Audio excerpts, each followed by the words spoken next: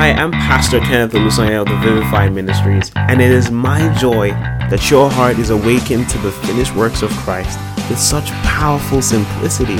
Are you ready? All right, here we go. I hope you are ready. If you are with your wigs, I think you should just put them down. Right? Just put them aside, because I don't want to be snatching wigs this evening. But I want you to be ready, to be taught, to be corrected, to be instructed. And in that light, I want us to just open our Bibles very quickly. Go to the book of 2 Timothy with me. Oh, you're in for an amazing time. I hope you're with your Bibles and your writing materials, because this is good stuff. This is good stuff. Glory to Jesus. Oh, we love you, Lord. We love you, Lord. Thank you. All right, are you there with me? 2 Timothy, we're going to chapter 3 from verse 16. Chapter 3 from verse 16. I hope you're there. All right, 2 Timothy chapter 3 from verse 16. We're going to read till verse 17. And many of you know this scripture so well, but we're going to start here, okay? So this is what it says. All scripture. And when the Bible says all scripture, it means the entirety, the holistic compilation of scriptures, the wholesome message of scripture is inspired by God and is useful to teach us what is true. And I'm reading from the NLT. So if it sounds a bit weird to you, that's why. It's useful to teach us what is true and to make us realize what is wrong in our lives. That's so simple. It corrects us. This is scripture. Scripture corrects us when we are wrong and teaches us to do what is right. God uses it to prepare us. This is verse 17. God uses it to prepare and equip his people to do every good work. Right? If you're reading that in the King James Version, what you're going to see is all scripture is given by inspiration of God. It's profitable for doctrine, for reproof, for correction, for instruction in righteousness, right? That the man of God may be perfect, thoroughly furnished unto all good works. So what you're seeing here is scripture has a purpose. And what you see in scripture is you see the mind of God revealed in scripture. You see the will of God revealed in scripture. So basically what it's saying is all you're going to get from the scripture is for your good. It's going to teach you. It's also going to rebuke you in the times where you make mistakes or you err. It's meant to bring you back, in line, to bring you back on course and tell you that, look, you were going this way. You were going astray, but now this is the way you should go. So it corrects you. And for instruction in righteousness. And this is so important because a lot of people think that the Bible is a tool to just please you. A lot of people engage in something called cherry picking. So they look for the nice areas in scripture that just appeals to them and just looks so good and looks, this is God saying this to me. This blessing is mine. This promise is mine. You're looking for the good things to satisfy you. But I tell you, even in scripture, there are things that God has said and set in place, standards, designs, blueprints that he has instituted for your good, so that at any point where you deviate from the plan, the scriptures correct you, bring you back in order. And have you ever seen someone who is being corrected? How do they look? Are they like, yay, I was just slapped and corrected by my mom. I'm so excited. Is that how it happens? Of course not. It's a sober experience. It's a solemn one. It's one that you meditate, you reflect. What did I just do? I made these mistakes, and you come to a place of realization. Oh, this was actually wrong, and this is what is right. It helps align your moral compass. That's what scriptures do, right? And so that's exactly what the scriptures are here for. And that's why I'm here. That's my assignment this night. The whole point is to just present the word of God as it is to you and let it do what it's supposed to do in you. I don't know what it's going to do for you, but it's going to encourage you, motivate you, or correct you. Whatever it is, God's word is powerful enough to do all the things in your life, only if you're receptive and you know that it's for your good. Praise the name of Jesus. All right, so look, I have so much in store for you for this series. It just might not last for a month. It might exceed that. I really don't mind if it does, because there's just so much to share about this issue of relationships. The theme for this series is sailing relationships, right? There is a ship called relationship, and we're sailing aboard that ship. We're sailing so that we get to our final destination, and I want to help you at every step of that journey. That's the whole point. I want to help you before you even set sail. I want to help you before you even start on the journey and go across the turbulent or calm waters, as the case may be. I want to help you on this journey. That's what we're here. And you see, when it comes to relationships, there's just so much to talk about, and it's not just limited to a romantic relationship. A relationship is basically where one or more people, two or more people or entities are involved and interact with one another.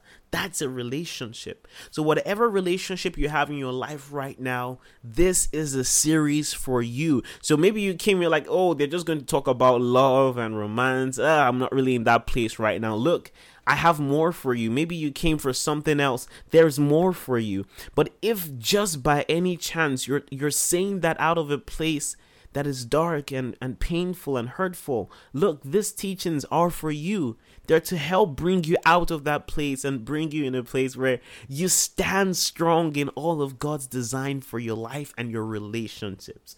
Praise the name of Jesus. I am so excited. I'm sure you can tell already. But let me start off by asking you all this question, right?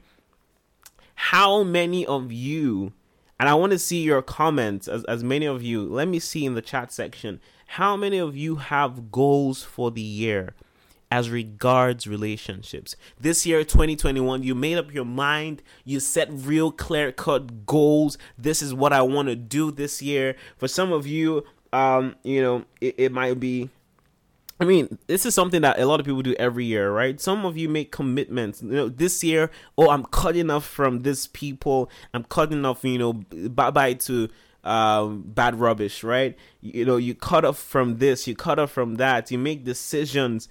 Some of you make decisions to take off your singlet. Selah, if you understand what that means. You want to take off your singlet. Some of you, you say that you want to be better friends this year. Some of you want better partners. Some of you want better marriages. For those of you that are married, some of you just want to be better siblings and better children to your parents. That's your goal for this year. So let me see, wherever you are, let me see, do you have goals for this year? Do you have goals for this year? Oh, I'm seeing that many of you do, and that's exciting. That's good to know. That's a very good first step. But you see, just like any other goal that you do, or any other New Year resolution, it gets to a point where a lot of obstacles just stand in the way between you and your achieving that goal. Sadly, some goals start to seem very far-fetched, especially when there are a lot of past experiences and expectations of others. It just seems like, it's just weird. Some of you set out to have a better relationship with God this year. You're like, no, this year, it's me and God. We're together in this. We're going to make this work. I have been, fluctuating like that bulb in my house, but I want to make things better this year. I want to stop all this superficial nonsense and just plain church. I really want to grow, and that's you. But the truth is, in that same year, that's when you have the most guys come up to you. Oh, come on, tell me. If you know what I'm talking about, just say hallelujah. Right? It's that time when you say, look, I want to do better, and some people start to spring up in your life. Toxic people, people that don't share the same dreams and goals and values that you do. And before long, you find out that your goal is even getting much farther from you. What is happening? What is happening? That's just how it is. But you see, when it comes to relationships, and look, this is just very introductory, but I want you to know that, look, these things I'm saying are so important, and I'm sure that many of you can relate to them. You need to know two things about relationships as they relate to God, right? Two things about relationships as they relate to God. See, I know you have plans, I know you have dreams, I know you have expectations for this year, but it all boils down to one thing, and I dare say even one person. And it's the person who made this whole subject matter even possible. And I'm talking about God. The first thing you need to know about relationships is that God designed you to be in relationships. That's number one. God designed you to be in relationships. You know, when you start off school and you start to take classes, you do social studies, and one of the things they tell you in social studies, especially if you're in a Nigerian school, is human beings are what? Social beings. Yes, they're physical beings. Yes, they're intellectual beings. But guess what? They are social beings. They are created to exist in a society. They are created for interaction. And you see, in all of the things that God created in the entire universe, in the entire world, God created the heavens and the earth. He created the sky and he saw it was good. He created the animals, Tom and Jerry, and he said, oh, these guys, they are good. You know, he created the plants, those guys from VeggieTales, and he said, look, these plants and crops, they're so good. He created all these things and said they were good. He created man in his own image and he said, this is good. He was proud of his work. But you see, the first time that something wasn't good, it was God that noticed it. It was God that noticed that something wasn't good. And what was that thing? The first time that something was not good was when in Genesis chapter 2, verse 18, the Lord said, it is not good for the man to be alone. It is not good for the man to be alone. I will make a helper who is just right for him. It is not good for man to be alone. I want you to say that. It is not good. Now personalize that. It is not good for me. It is not good for me to be alone. That's what God said when he saw Adam. He saw him. He said, you shouldn't be alone. And so he made a helper just right for him. So you see, even from the start, there was a co-eternal relationship with the Trinity, co-equal, powerful personalities in one, Father, Son, and Spirit. The first kind of relationship ever. And he designed man to also be in a circle of relationships as well, to interact with others. It was God's idea. Relationship has always been God's idea. He designed it. And he designed it for you to be in one. Praise the name of Jesus. Oh, glory to God. I'm going to show you another scripture that just hints to us that, look, man was not designed to be alone. Look at Ecclesiastes. Ecclesiastes chapter 4 from verse 9. I don't know. Have you read Ecclesiastes in a while? When last did you read Ecclesiastes, pardon me. When last? But you're going to read it today because of me. You're welcome. Ecclesiastes chapter 4 from verse 9. Look at this. I'm reading from the NLT version, New Living Translation. It says, 2 people are better off than one. Boom. Full stop. If I stop there, I'm done. Like, I'm good. You know, two heads are better than one is basically what a lot of people say. Two people are better off than one. And you know, he starts to give reasons why. He says, for they can help each other succeed. They can help each other succeed. The next verse says, if one person falls, the other can reach out and help. But someone who falls alone is in real trouble. The one who falls alone is in real trouble. That's huge. Then he goes on to say, likewise, two people lying close together can keep each other warm. You're talking about the cold winter seasons. If you're two, you can keep each other warm. But he says, but how can one be warm alone? A person standing alone can be attacked and defeated, but two can stand back to back and conquer. Three are even better, right? For a triple braided cord is not easily broken. And some people have been so silly to say that's why you can, you know, polygamy is allowed because of this scripture. That's their business. That's wrong.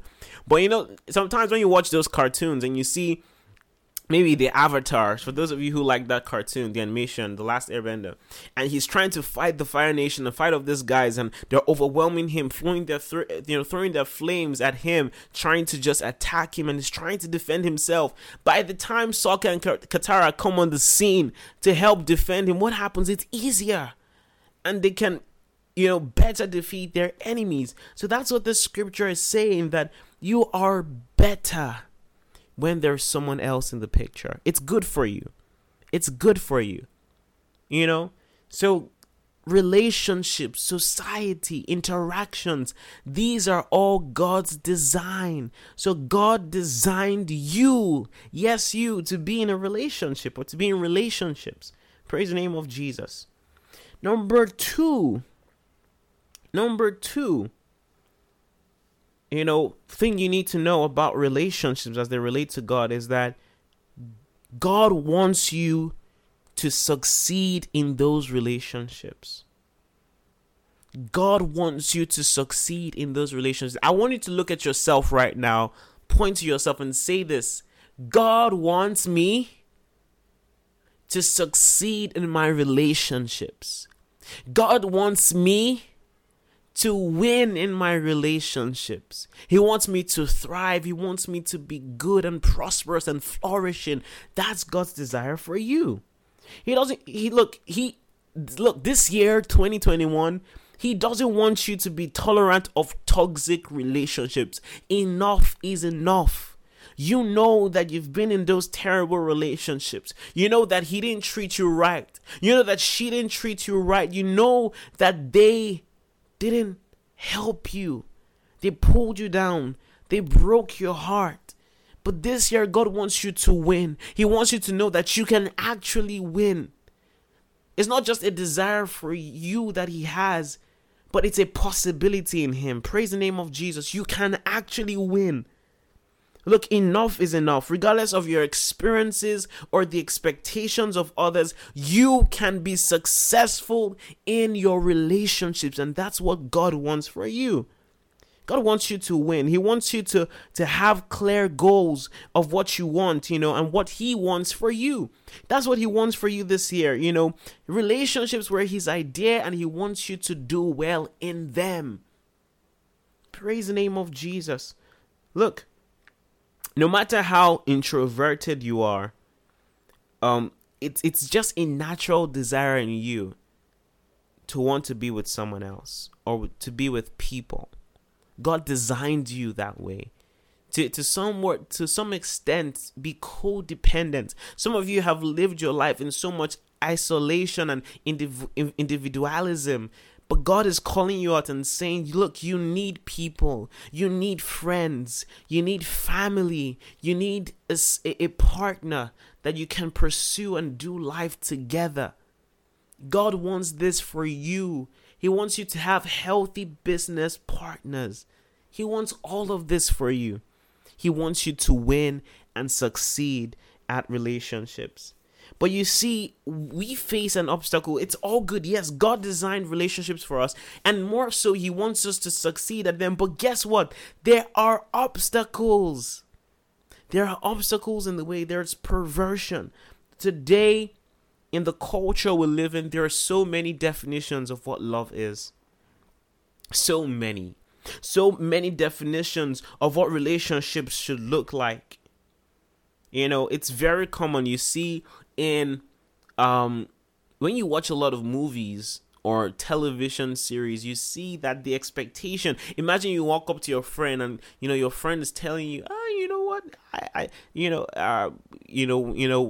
you just start a conversation and you just like, wait, are you telling me you're still a virgin? And you're like, yeah, what's the big deal? Oh my goodness. You mean, come. Ashley, she's still a virgin. Can you imagine? Oh my God, you're a virgin? You're like, yes, what's the big deal? What's the big deal? Oh my, you need to get laid and you need to get laid fast. Or you don't have a boyfriend. Oh, you need to get you a boyfriend stat. And the world just gives this idea of an overly sexualized culture for, as the standard for what relationships should look like. Some people just term relationships, you can be with anyone you want as long as there's consent. At least the person at least agrees. It doesn't matter who they are, whether they're of the same sex or the opposite sex. It doesn't matter whether they're, they have these values or they don't have these values. As long as they agree, it's fine. Just do whatever you want. Consent is all that matters. And people define relationships in different ways. Some of you in fact, let me just ask this question. How many of you got into relationships just because your friends were in one? Or maybe they were in two relationships at the same time. Well, I mean, people have different capacities. So, how many of you did that? Maybe in your secondary school, high school, university, you only went into a relationship. Okay, now I don't want to get up in your business, right? If you want to say it, go ahead. But look, I want you to answer that in your head. Right? How many of you actually went into relationships because of that? Because you saw your friends, because that was the norm, that was what was in vogue, that was what was reigning. How many of you did that? Now, I can tell you categorically that I know so many people who did that, right? A lot of people went into this thing without the right knowledge. A lot of people went into this thing believing things they shouldn't believe, but you see, God, regardless of all these things, God wants us to be examples of what successful relationships are. Some of you, have seen couples on social media. Some of you have seen couples on social media. And you're like, oh, relationship goals. Kim and Kanye. Oh, gosh. T.I. and Tiny or whatever their names are. You just see these people that just project a successful relationship, one full of wealth, one with children, and this start to form ideas of what a successful relationship is for you. You think it's having babies, raising children, which is good. Which bearing and raising children is great. Some of you think it's enduring and staying married. That's what success in marriage looks like. For some of you, it's as long as you're faithful, in marriage, you don't cheat on anyone. That's what a successful marriage is. But you see, there is more to it. When it comes to relationships, there is such a thing as purpose. And you can do all these other things in your relationship, but if you don't fulfill purpose, then you're not successful. It's like you have a phone right now, and the phone in its design was made. A typical phone was designed to be able to make and receive calls or send text messages from one person to another. But imagine your phone can take pictures with the camera, can play games and Fruit Ninja and Subway Surfer, and can play all these games, but cannot make calls or receive text or send text. That phone might do so much and seem active and alive, but it is dead. It's not fulfilling the purpose for which it was created. And even in relationships, there is such a thing as purpose.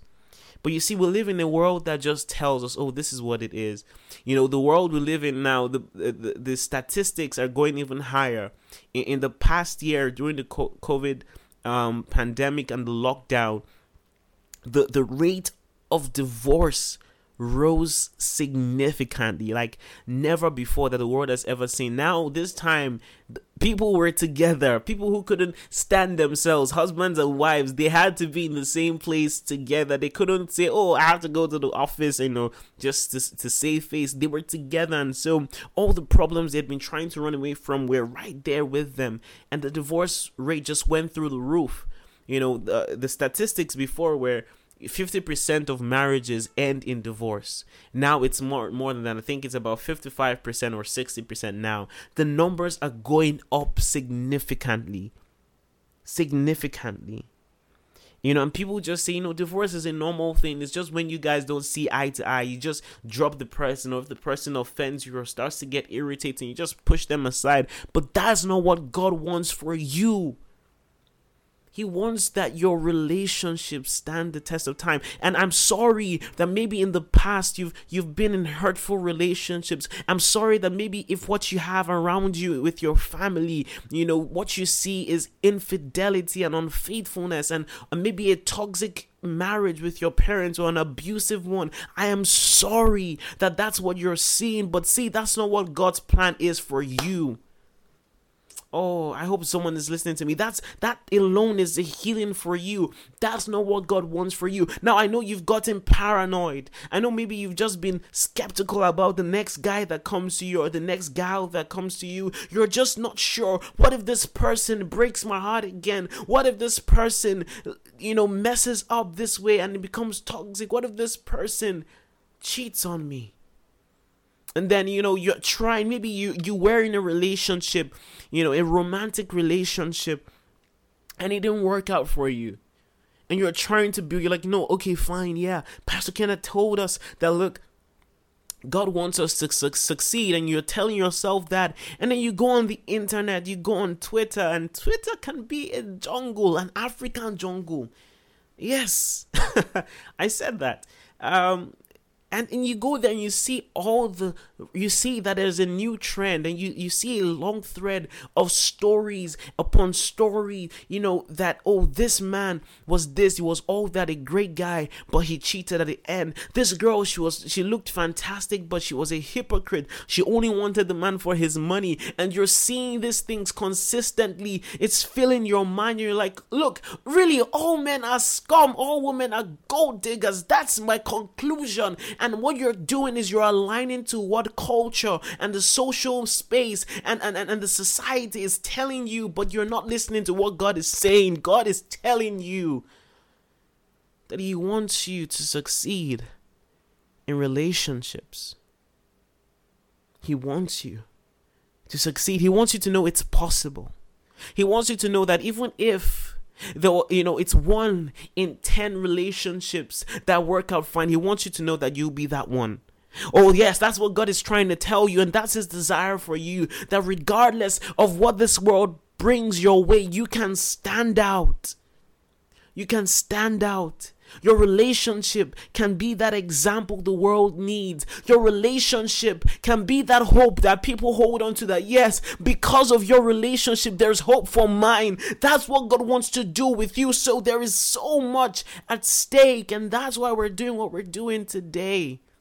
So you realize that, look, relationships are not even just for you. They're a testimony for the world to see that, look, these are the possibilities in Christ. That if Christ, look, because the world today, they don't look in the church when they're looking for the model kind of relationship.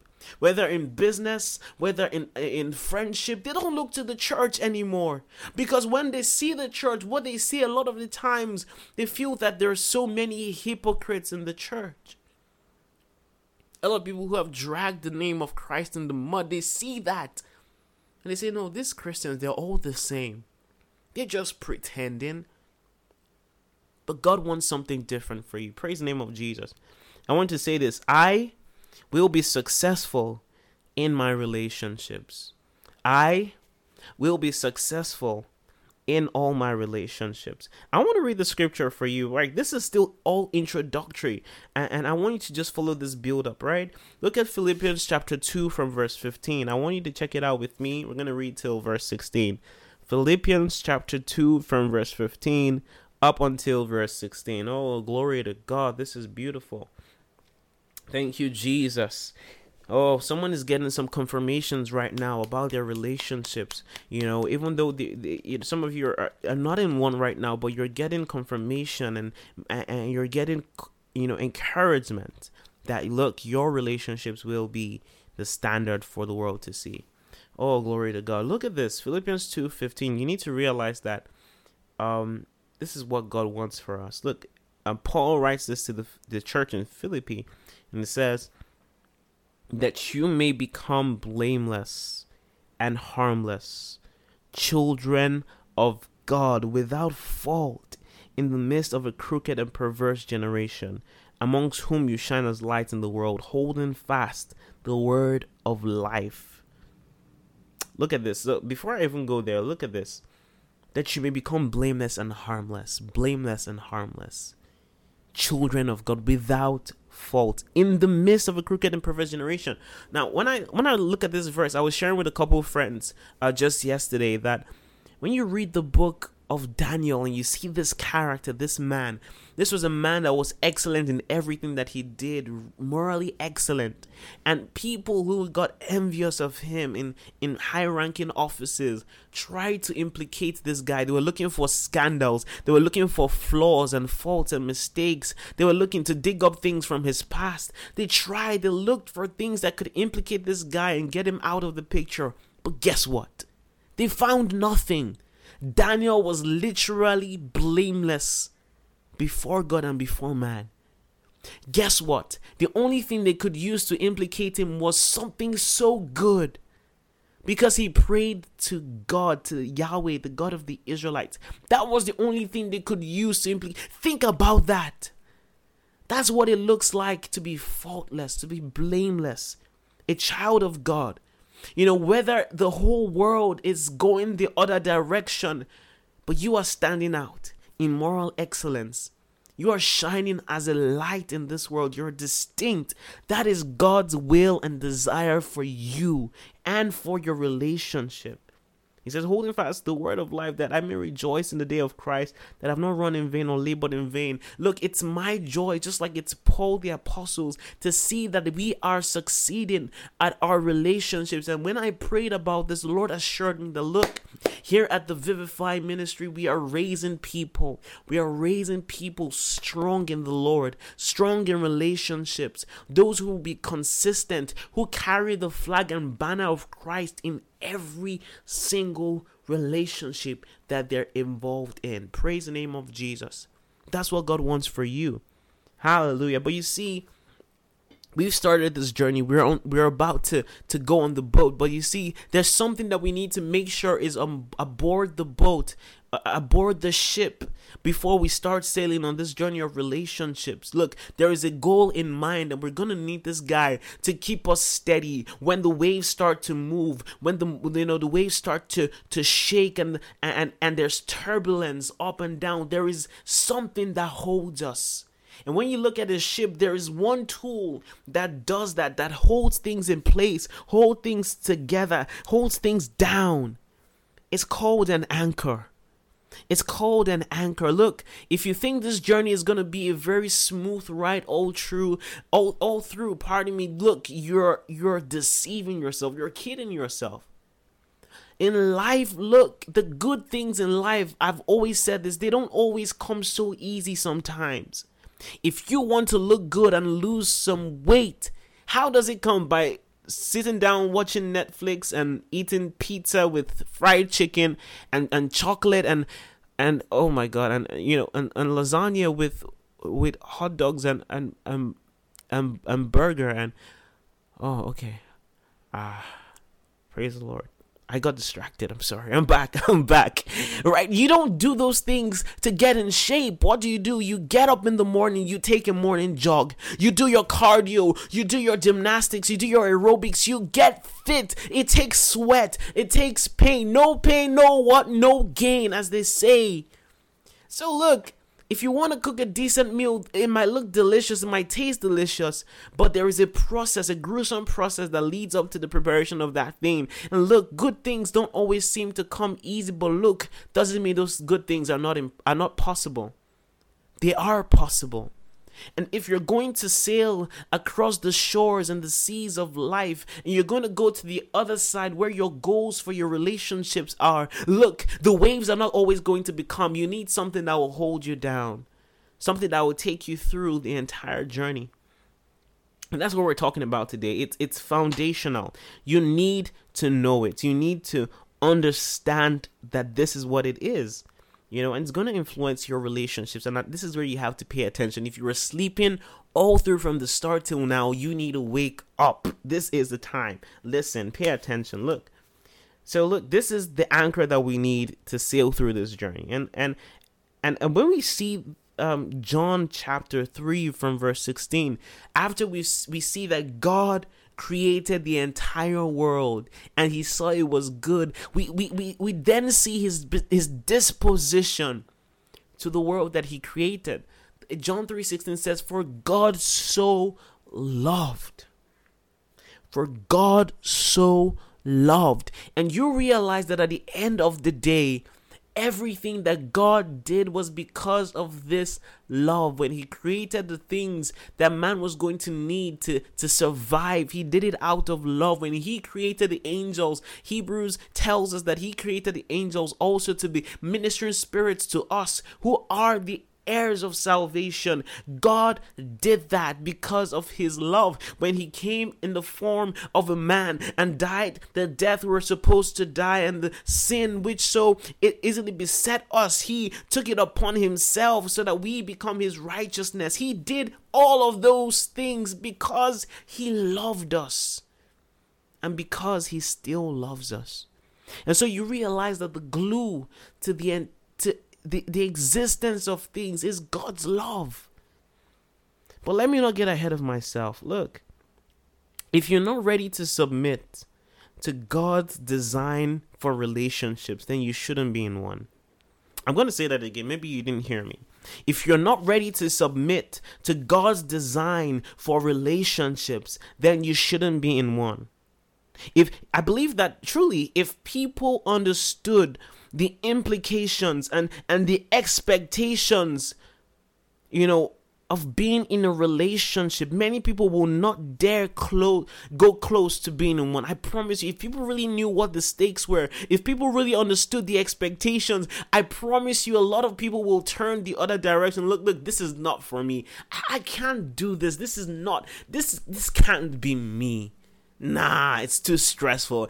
I can't possibly do that. Because relationships, they only work and succeed when you follow God's design. And that's what we're about to jump into. But before we do that, I want to just show you that there are different kinds of relationship. And I'm going to tie this kinds of relationship with the types of love that we have, the types of love. So when you see that word love in English, it's just love. I love you. You love me. I love you. You love me. We are a happy family. Everybody loves each other. Valentine is coming now. That word starts to magnify and be thrown around everywhere.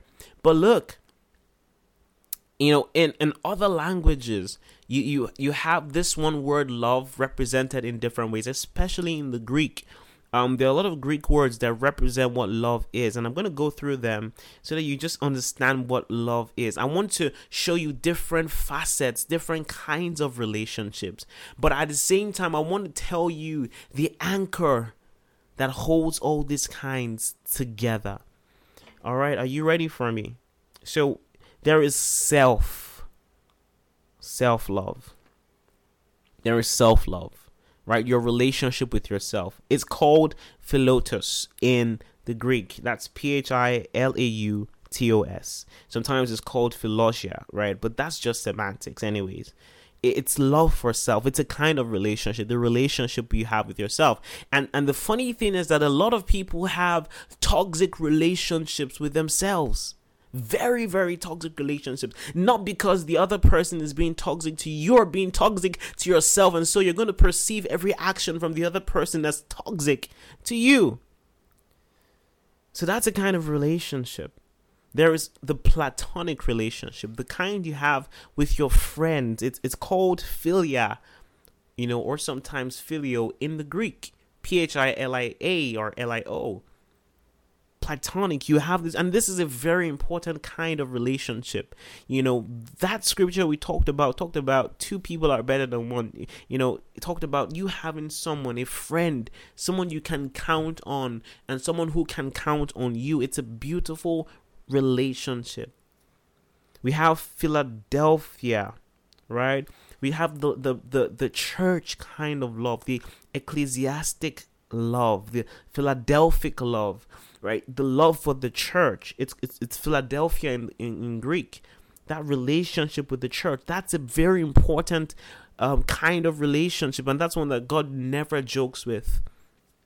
God doesn't joke with that kind of relationship. He gives a lot of preferences, that before you go outside into the world, or you favor someone outside, start with those who are part of the household of God. There is a preference there. So it's a very important relationship. So the first one I said was self-love. Second was platonic. Third is the ecclesiastic kind of love, the one for the church, or the Philadelphic kind of relationship or love. That's the third one. The fourth one, which is very, very common, is romantic. Ooh, I can't say that word without sounding this way. It's the romantic kind of love. It's I'm trying my best. It's the romantic it's not working. Romantic love. It's called eros in the Greek, after the Greek goddess of fertility. Eros, it's where you get the word erotic. It's a passionate kind of love. It's between couples, right? That's the relationship between couples and partners and spouses, boyfriends, girlfriends. It's romantic in nature, right? And it's also something that a lot of us, have with the book of Romans. Okay, if you didn't get the joke, then just keep listening, all right? But I hope you got the joke, because it was funny. All right, so that's the fourth one. The fifth one is matrimonial love. Matrimonial love. That's the fifth one now, and it's called pragma.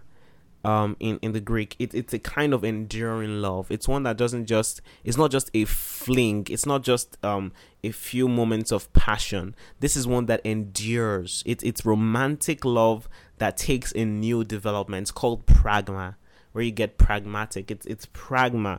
It's matrimonial love, enduring love, the kind that is with married couples, right? So that's matrimonial love or matrimonial relationships.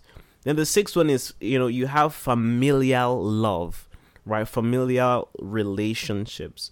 I'm taking my time with this so that you realize that, look, we're not just talking about the romantic kind, but we're talking about the one that exists in every social interaction you're going to have with people. So familial love, that's the Greek word is storge. It's what you have with your siblings, it's what you have with your parents. And I tell you, that kind of relationship, it's so important. And one thing that a lot of people don't realize is that their relationship with their parents, many times, especially with their fathers, sometimes influences their relationship with God, whether they know it or not. It does affect. It does influence. Right? So those relationships are important. Sometimes your relationship with your brother and your sister can give a perspective and an influence of how you should relate with those in the body of Christ. So these relationships are super important. Storge in the Greek, it's storge, that familial kind of love. Praise the name of Jesus. So that's the sixth one. The seventh one is playful love, and it's called ludus, Ludus. Playful relationship, playful loves is basically when you have crushes. I didn't know this existed until I did research a couple of years back. It's the playful kind of love you just have when you have a crush on someone. I like you. Do you like me? You like me. I like you too. I like that you like me, and I like that you like that I like you back when you liked me when I first told you I liked you. It's not that crushy kind of love. That's that one. And crushes can be healthy and unhealthy, just so you know. And number 8 is the corporate kind of relationship, the one you have with colleagues and business partners, right? That's the last one, the corporate kind of relationship. But you see, God's design is that all these expressions of love, that they're anchored on the foundation, the foundational source of love. That's what God's design and will is. He wants that all these expressions of love, that they're anchored on the foundational one, which is agape. And agape is the 9th one I'm going to bring to you. It's called the selfless, sacrificial, unconditional kind of love. Selfless, sacrificial, unconditional. Sometimes they call it the universal kind of love. It's selfless, sacrificial, unconditional. Why is this guy so important? How do we just put him in a category of his own and say, look, agape, you deserve to have that gap, between these other guys, because it's agape, right? Because okay, you didn't get it. Okay, I hope you did. But you see, that's where it all starts and ends. When you have unconditional love, look, that's the same kind of love we saw in John 3:16. When God so loved the world, it was a world. Look, when God loved the children of Israel, it wasn't because they were the best kind of people. In fact, history tells us they were some of the most rebellious bunch.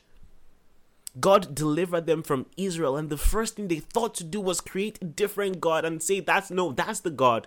Oh, Yahweh, hold on, stay your lane. This is the actual God, the one we just created. That brother, do you know how rebellious you have to be? But do you know how much loving you have to be? Look, that the more they sinned, the more his love endured for them, that he loved them and his love overwhelmed them. Look, that's the love that God showed to the world. And look, that's the kind of love that will hold your relationships in place when you're sailing across turbulent waters. It's that love that will keep you anchored, the unconditional love of God. And that's the kind of love that God has called us to live. Look, this kind of love it's unnatural. It's not what you just find in the marketplace. You can't just buy it there. It's rare. It's a supernatural kind of love. It's extraordinary. It's unconditional. It's a love that can look at someone who has betrayed you for several years. You read the story of the prodigal son and you see, how dare this guy, just betray his father that way and try to do his own thing that way and try to just leave and expect that the father would just, even hire him as a servant. How dare he think that way? And many of us don't realize that we are the prodigal son. Many of us don't realize that we're the ones who rebelled against God, who betrayed his trust, who slapped him in the face in rebellion and walked away. That was us. And God showed us the image, of how he was towards that action we took. And Jesus described the parable and he says the father stood looking out. Look, the reason the father saw him afar off was because he was waiting. He was waiting with open arms, ready to forgive. Look, when this guy had rehearsed all that he was going to say, look, I was this, I was that. All I want is just to be a servant. I don't even want to be a son. I'm not worthy of that. Look, the father didn't want to hear all that. He said, come, my son is alive and back. He was waiting.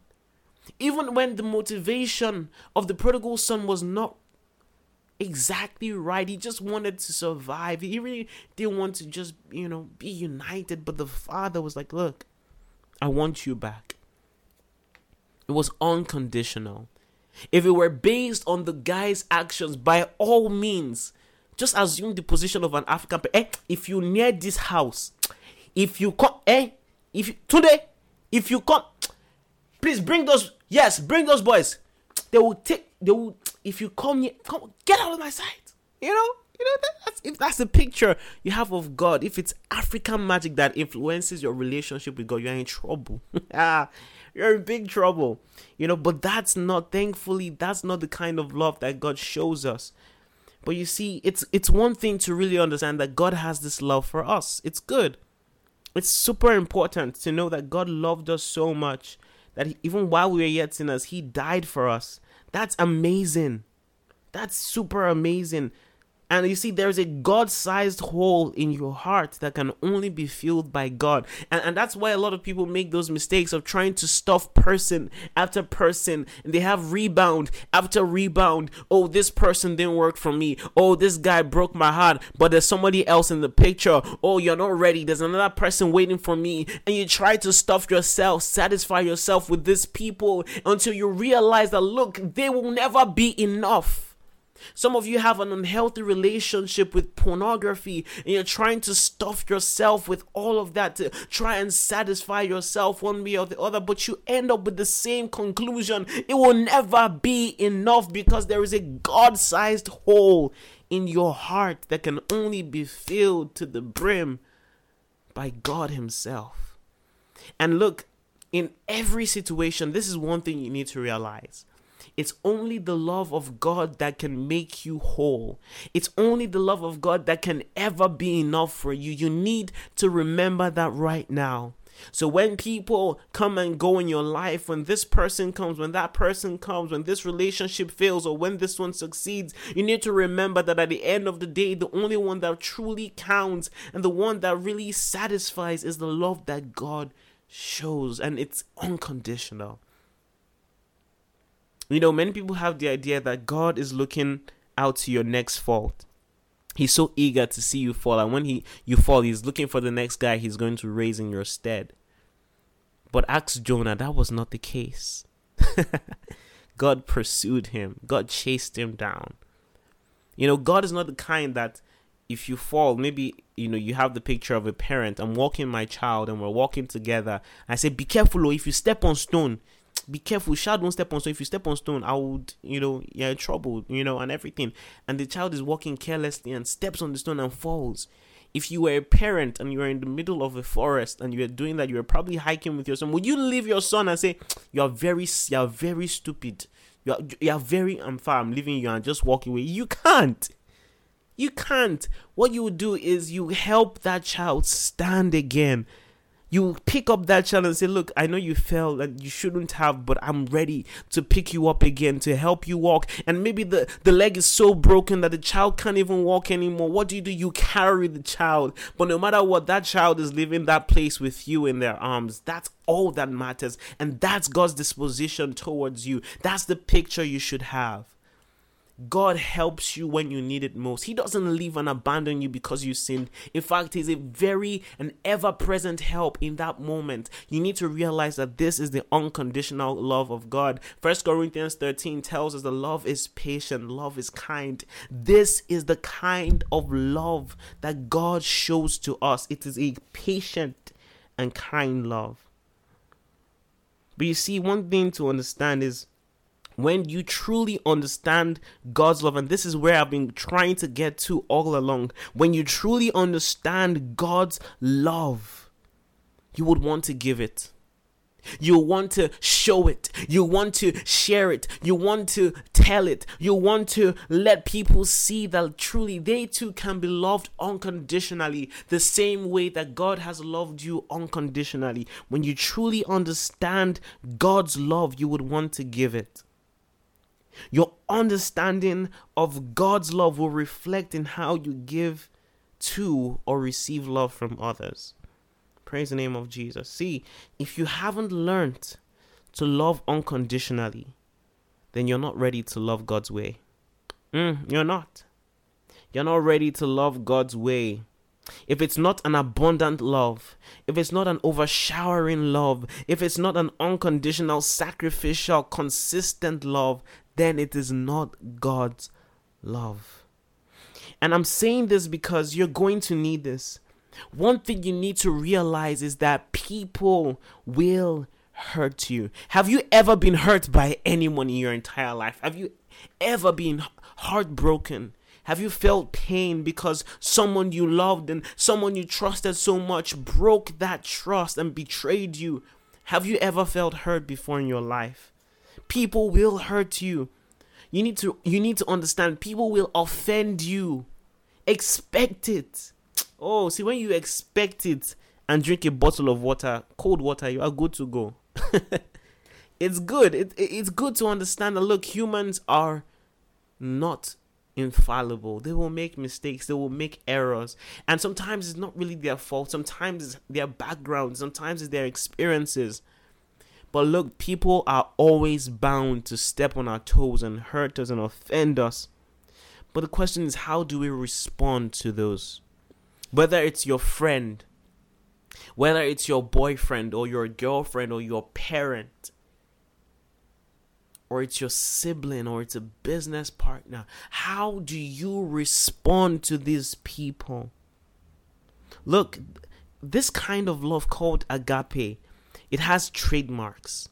The trademarks of agape are forgiveness and selflessness. Forgiveness and selflessness. That's what marks this kind of love. It's a love where you see the person and their actions. You see them the same way God sees you. You see, the way God sees you is the way he sees his son, Jesus Christ. So when he sees you and he sees his son, he says, look, because of what my son did, I see you that same way. And this kind of love is the kind that when you see others, you see them through God's lens. You see them the way God sees you. When you see them, you don't see their faults. You don't see their mistakes. What you do is see his love. Now, this might sound so far-fetched. Like, what are you talking about? This seems so abstract. Like, what do you mean? What I'm trying to tell you is your love for others must be independent of them. The Bible tells us that God remains the same yesterday, today, and forever. And one of the most powerful things you need to remember, one of the most powerful revelations, is that God is love. And if he was the same yesterday, he is the same today, and he's going to be the same forever. And God is love. What that means is love is the same, or should be the same, as it was yesterday, today, and forever. And if this love is unconditional, guess what? Your love for others must be the same yesterday, today, and forever. That's the point I'm trying to preach to you today. Your love must be consistent as God is. If God is consistent and God is love, guess what? The love he's given you to show others must also be consistent. Yes, I know they've hurt you. I know when you were younger, you were abused by these people verbally, sexually. I am sorry. But look, you need to realize that you were as broken as those people who abused you too. You were sinful like those people were sinful. And God showed love and mercy and forgave you. And he's asking you to let go, to forgive, to anticipate that people will make mistakes and make provision to forgive them. Even if people are planning on how to hurt you too, set out to plan, how do I forgive this person? I've held on to this person and their offense for too long. Enough is enough. I let it go. And like I always say, if you don't let it go, you will stay frozen. Yeah, I wanted to add the echo, so it's stuck. But you get the point. You need to love the way God loves. And the truth is, this is actually a proof of your salvation. It's a proof of your identity. Look at what John 13 says. It's so powerful. Look, John 13 from verse 34 to 35. John 13 from verse 34 to 35. It says, "A new commandment I give to you, that you love one another as I have loved you, that you also love one another." And it says this in verse 35, "By this all will know that you are my disciples." How can people tell that you are born of God? How can people tell you're a child of God? How can people tell that you are distinct, you are different, you are light in this perverse generation? This is how they know you are my disciples, if you have love for one another. And the love he's talking about is agape. If you have love for one another, one that can overlook faults, overlook mistakes, one that can stay consistent, always looking for the best ways on how to forgive and let go, guess what? People can tell and say, look, you remind me of Jesus Christ. You remind me of that man who paid the highest price, even to the ones who mocked him and betrayed him and put him on that cross. And he said, Lord, forgive them, for they do not know what they do. You remind me of him. If someone can see you do that, then you're on the right track. You've gotten to the first stage of what makes relationships work, because your parents can tell you this. And for those of you who are married or you're in a relationship, you know that sometimes your partner offends you. Your partner fights with you. You have arguments, differences, misunderstandings. But are you going to say we need to break up and divorce because of these things? Or are you going to fight? Fight that love reigns. Are you going to say, you know what, look, you hurt me and she hurt you. I hurt you. We hurt each other, but look, forgive me because I have forgiven you. To fight till the very end, to make it work. If people were intentional about their love walk, I tell you, the divorce rate, even in the church, in the body of Christ, will go down so drastically. But it's because people have not been taught on how to love. Look, this is the glue, this is the anchor to every relationship you'll ever be in. If you love unconditionally, guess what? Your friendships are going to be beautiful. Even when they offend you, those that are close to you, you get to forgive. And when forgiveness reigns, guess what? Love reigns, peace reigns, joy reigns. God's design for you takes preeminence. For your relationship, it takes preeminence. Praise the name of Jesus. 1 John 4 verse 7, still talking about how your love walk is a proof that you're truly saved. Look at 1 John 4 from verse 7 to 8. It's a big thing. It's a big deal. And this is what it says. It says, oh, this is perfect. It says, beloved, let us love one another. For love is of God. Right? Beloved, let us love one another, because love is what? Of God. If you see love thriving in place, the real kind of love, not the superficial one, the one that is unconditional, then it's because it's of God. It says, and everyone who loves God, look at this, everyone who loves God is born of God and knows God. Very clear, right? But he that does not love,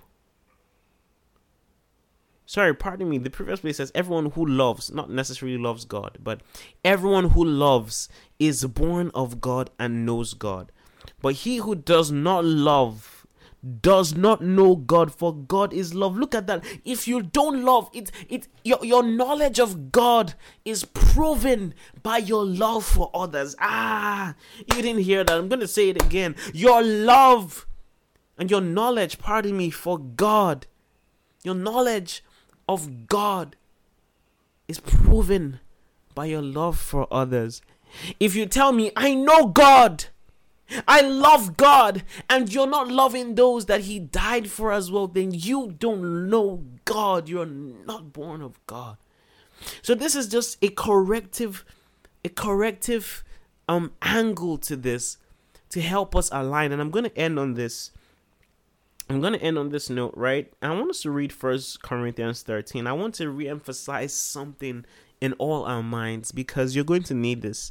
For some of you, you might not need this today or tomorrow. You might need this in some months to come, and some years to come, with your parents, with your friends, with your spouses. Look, in the next 5 to 6 years, 7 years tops, maybe, most of you listening to this teaching will be married then, in a relationship then at least, or married. You would have children, and these are the things you need to learn now, so that they serve as a very solid foundation for you.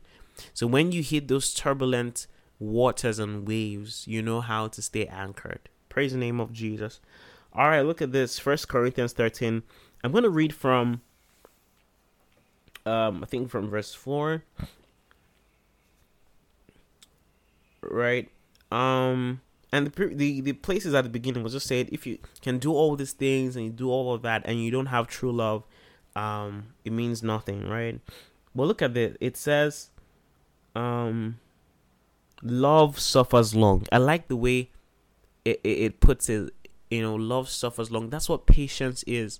Suffers long. There are times where you're going to be with people, right? There are times where you're going to have to someone offends you and apologizes. You're like, okay, fine, I forgive you. And the person repeats that offense again and repeats and repeats and repeats. Love is patient with such people to realize that, look, they're in their own phases of development. They're also trying to grow. And love demands that you are patient with them, even in their growth process, even though it hurts. Sometimes, you need to know, of course, with this love comes wisdom. You need to know when to cut off. You need to know when to run. But look, when it comes to making relationships work and succeed, you need to be patient, right? And these are not instructions. These are just explanations of what love looks like. True love, God's kind of love looks like, right? So this is not a goal to aspire to. This is a fruit of your spirit. You have this. The love of God. Praise the name of Jesus. It's there. It says love is patient. It suffers long. It's kind. And when you think about these things, just think about yourself, right? Am I patient? Am I kind? Right? Just think about it. Let this be reflective for you. It says love does not envy. Love doesn't see another person succeed and you start being envious. You start to compare yourself and you start looking down. I don't know. The reason why he has money is probably doing Yahoo. He's probably doing something, very duplicitous. When you start to do that, you're not showing love. Love is not envious. It's not. Love does not parade itself. It doesn't go around boasting. Look at what I have done. Look at what I've achieved. True love points to the other person. True love takes the spotlight away from you to someone else. Right? And if that someone else is God as well, that's what love does. It's not puffed up. It's not arrogant. It says does not behave itself rudely. Are you rude? That's a good question to ask yourself. Are you rude? Right? Some of you might see the word charity. That's the King James rendition, the Old English rendition for love, which is agape. It says, does not behave itself rudely. Love is not rude. Love does not seek its own. Like, love is not always looking for how to better itself. It looks on how to better others. It doesn't look at your own problems. It takes you outside of you to look at the other person and say, look, are you okay? Are you actually fine? Are you good? So love does not seek its own thing. It seeks the benefit of others. Love is not easily provoked. It's not easily provoked. It's not easily irritated. Wow. Look at that. It said love thinks no evil. Right? Love does not rejoice in iniquity, but rejoices in the truth. Another version also talks about how love bears no record of wrongdoing. Love bears no record of wrongdoing. That's huge. That's huge. It means that when someone offends you, you don't write it down, as God overlooks your sins and casts them aside because he wants his love to reign. He's saying, do the same for others. Forgive their debts. Forgive them. Don't take into account their wrongdoing. When you see people, many times we seem to identify and define people by their mistakes or their offenses towards us. Say, no, don't do that. Let go of that. See beyond them. See someone who Christ died for. And then it says that love bears all things. Love believes all things. Love hopes all things. Love endures all things. And it says love never fails. That's the love that God has called us to live, the one that endures all things. It might not be easy, it might be hard, but love endures all things. Love hopes for the best. I know that these people in the relationships, they've hurt me. I know they've messed up. I know that it doesn't even seem like they're improving, but love hopes for the best. Love believes all things. This is what love is. God has shown us this love, and He's asking us, let this be your anchor through this journey. You will need it. Learn to love people the way I have loved you. As consistently as I have loved you, love them consistently. As sacrificially as I have loved you, love them sacrificially. This is how you make relationships work. This is how relationships succeed. And right now, I don't know what point you are in your life, whether you've made so many mistakes in the past, and maybe you're in a place of skepticism. You're just thinking, no, I'm done with this relationship of a thing. I'm done. I don't want to be in anything. Maybe with you, it's your parents, and maybe you're just around, such toxicity. You're just in an environment where things are just not working out. Maybe you don't even have a good example of what a good relationship should be like. Look, one thing is clear: you can be better. Just because it happened to them doesn't mean it will happen to you. Just because that happened in your past doesn't mean that's the same pattern that's going to continue for you. You need to believe the best about your relationships. That's where it starts. You need to come out of the world and pop culture and say, look, not all men are scum. Not all women are duplicitous. Not all women are gold diggers. Not all men are unfaithful. Not all men are abusive. Not all men are hypocrites. You need to come out of that shell. You need to come out of that bubble and realize that, look, what God says about you and your relationships matter the most. And He's saying that He wants you to succeed. He wants you to be a light in this generation where it's divorce, abuse, unfaithfulness. And He's saying you can be the standard that the world looks at and sees my light, and they see my design, and they see my heart when they see you, and they see my love for the church when they see your love for each other. That is God's desire for you. And right now, I want you to turn that into prayer. Right where you are, I want you to pray that, Lord, in the name of Jesus, my relationships of all kinds take a better shape. They start to look like what you want them to look like. My relationships, they stand as a light in this dark world, in this perverse generation. Lord, yes, I've had the bad experiences. Yes, Lord, I've heard of people's expectations, but I know yours. I know your expectations now. I know your design. I know your desire for me, and it is to succeed in my relationship. And Lord, I succeed by your power, by your grace. I succeed in my relationship. I start to set the standard according to your word for what relationships should look like in this generation, in my family, in my circle of influence. Lord, I stand as a light in the name of Jesus. For generations to come, I stand as a light in the name of Jesus. I serve as an example for my kids in the name of Jesus. Lord, this is your plan, this is your will, and it is so for me. Come on, pray. Come on, pray like you mean it. Oh, thank you, Lord. That's it. That's it. Thank you. In Jesus' name we have prayed. In Jesus' mighty name we have prayed. Now I wanted to just pray. Maybe this is your category. You've not had it easy. You've been cheated on. You've had your heart broken. You've just not met the right person yet. Maybe you've not even been in a relationship. You feel like you're not enough. You feel like nobody is going to love you enough the way you want to be loved. Right now is a time to just receive healing. If you've been hurt, right now, just say, Lord, heal my heart. Lord, work on my heart. I want to believe again.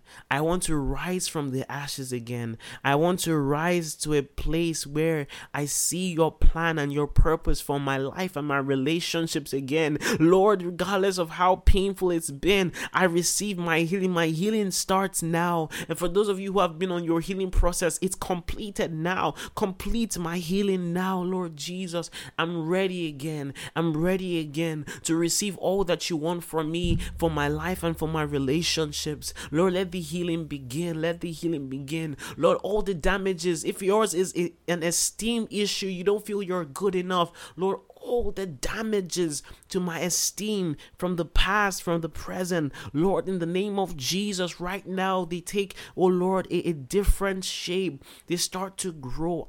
My esteem, Lord, it's more intact. My esteem is fortified. My esteem is filled with your love for me in the name of Jesus. Your love for me is more than sufficient. Thank you, Daddy.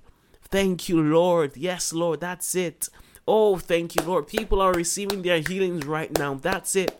People are receiving their healings right now. For some of you, it's a mind shift of what is possible for your relationship. It's a mind shift. There's a mind shift. There's been a transformation in your mind, a renewal right now. That's what's going on. Oh, thank you, Lord. That's it. Thank you, Jesus. Glory to God. Oh, in Jesus' mighty name we have prayed. And precious Father in heaven, we thank you. We thank you for your goodness. Thank you because we have seen your design and your desire for our relationships. We've seen that your plans are to see us succeed at relationships. We've seen that you put us in relationships so that we can grow, so that we can be better, so that we can align ourselves in your purpose and do it even at an increased pace and an increased result.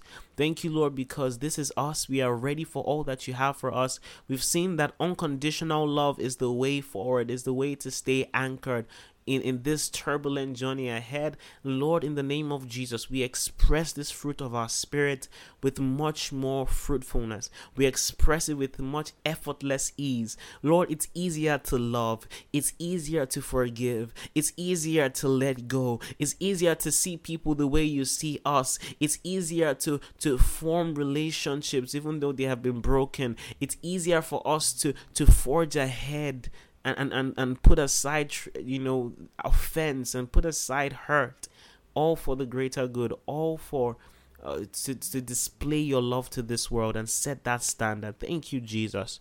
We are people of love. We're people that stand as light in this generation and make all the difference. In Jesus' mighty name we have prayed. Praise the name of the Lord. Hallelujah. Thank you, Jesus. Thank you, Jesus. Glory to God. We are grateful. Thank you, Lord. Hallelujah. I am super confident that this has been a blessing to you. Keep praying with it and let these words drive you to action to live in the fullness of the will of God for your life. Stick around for more. God bless you. I love you.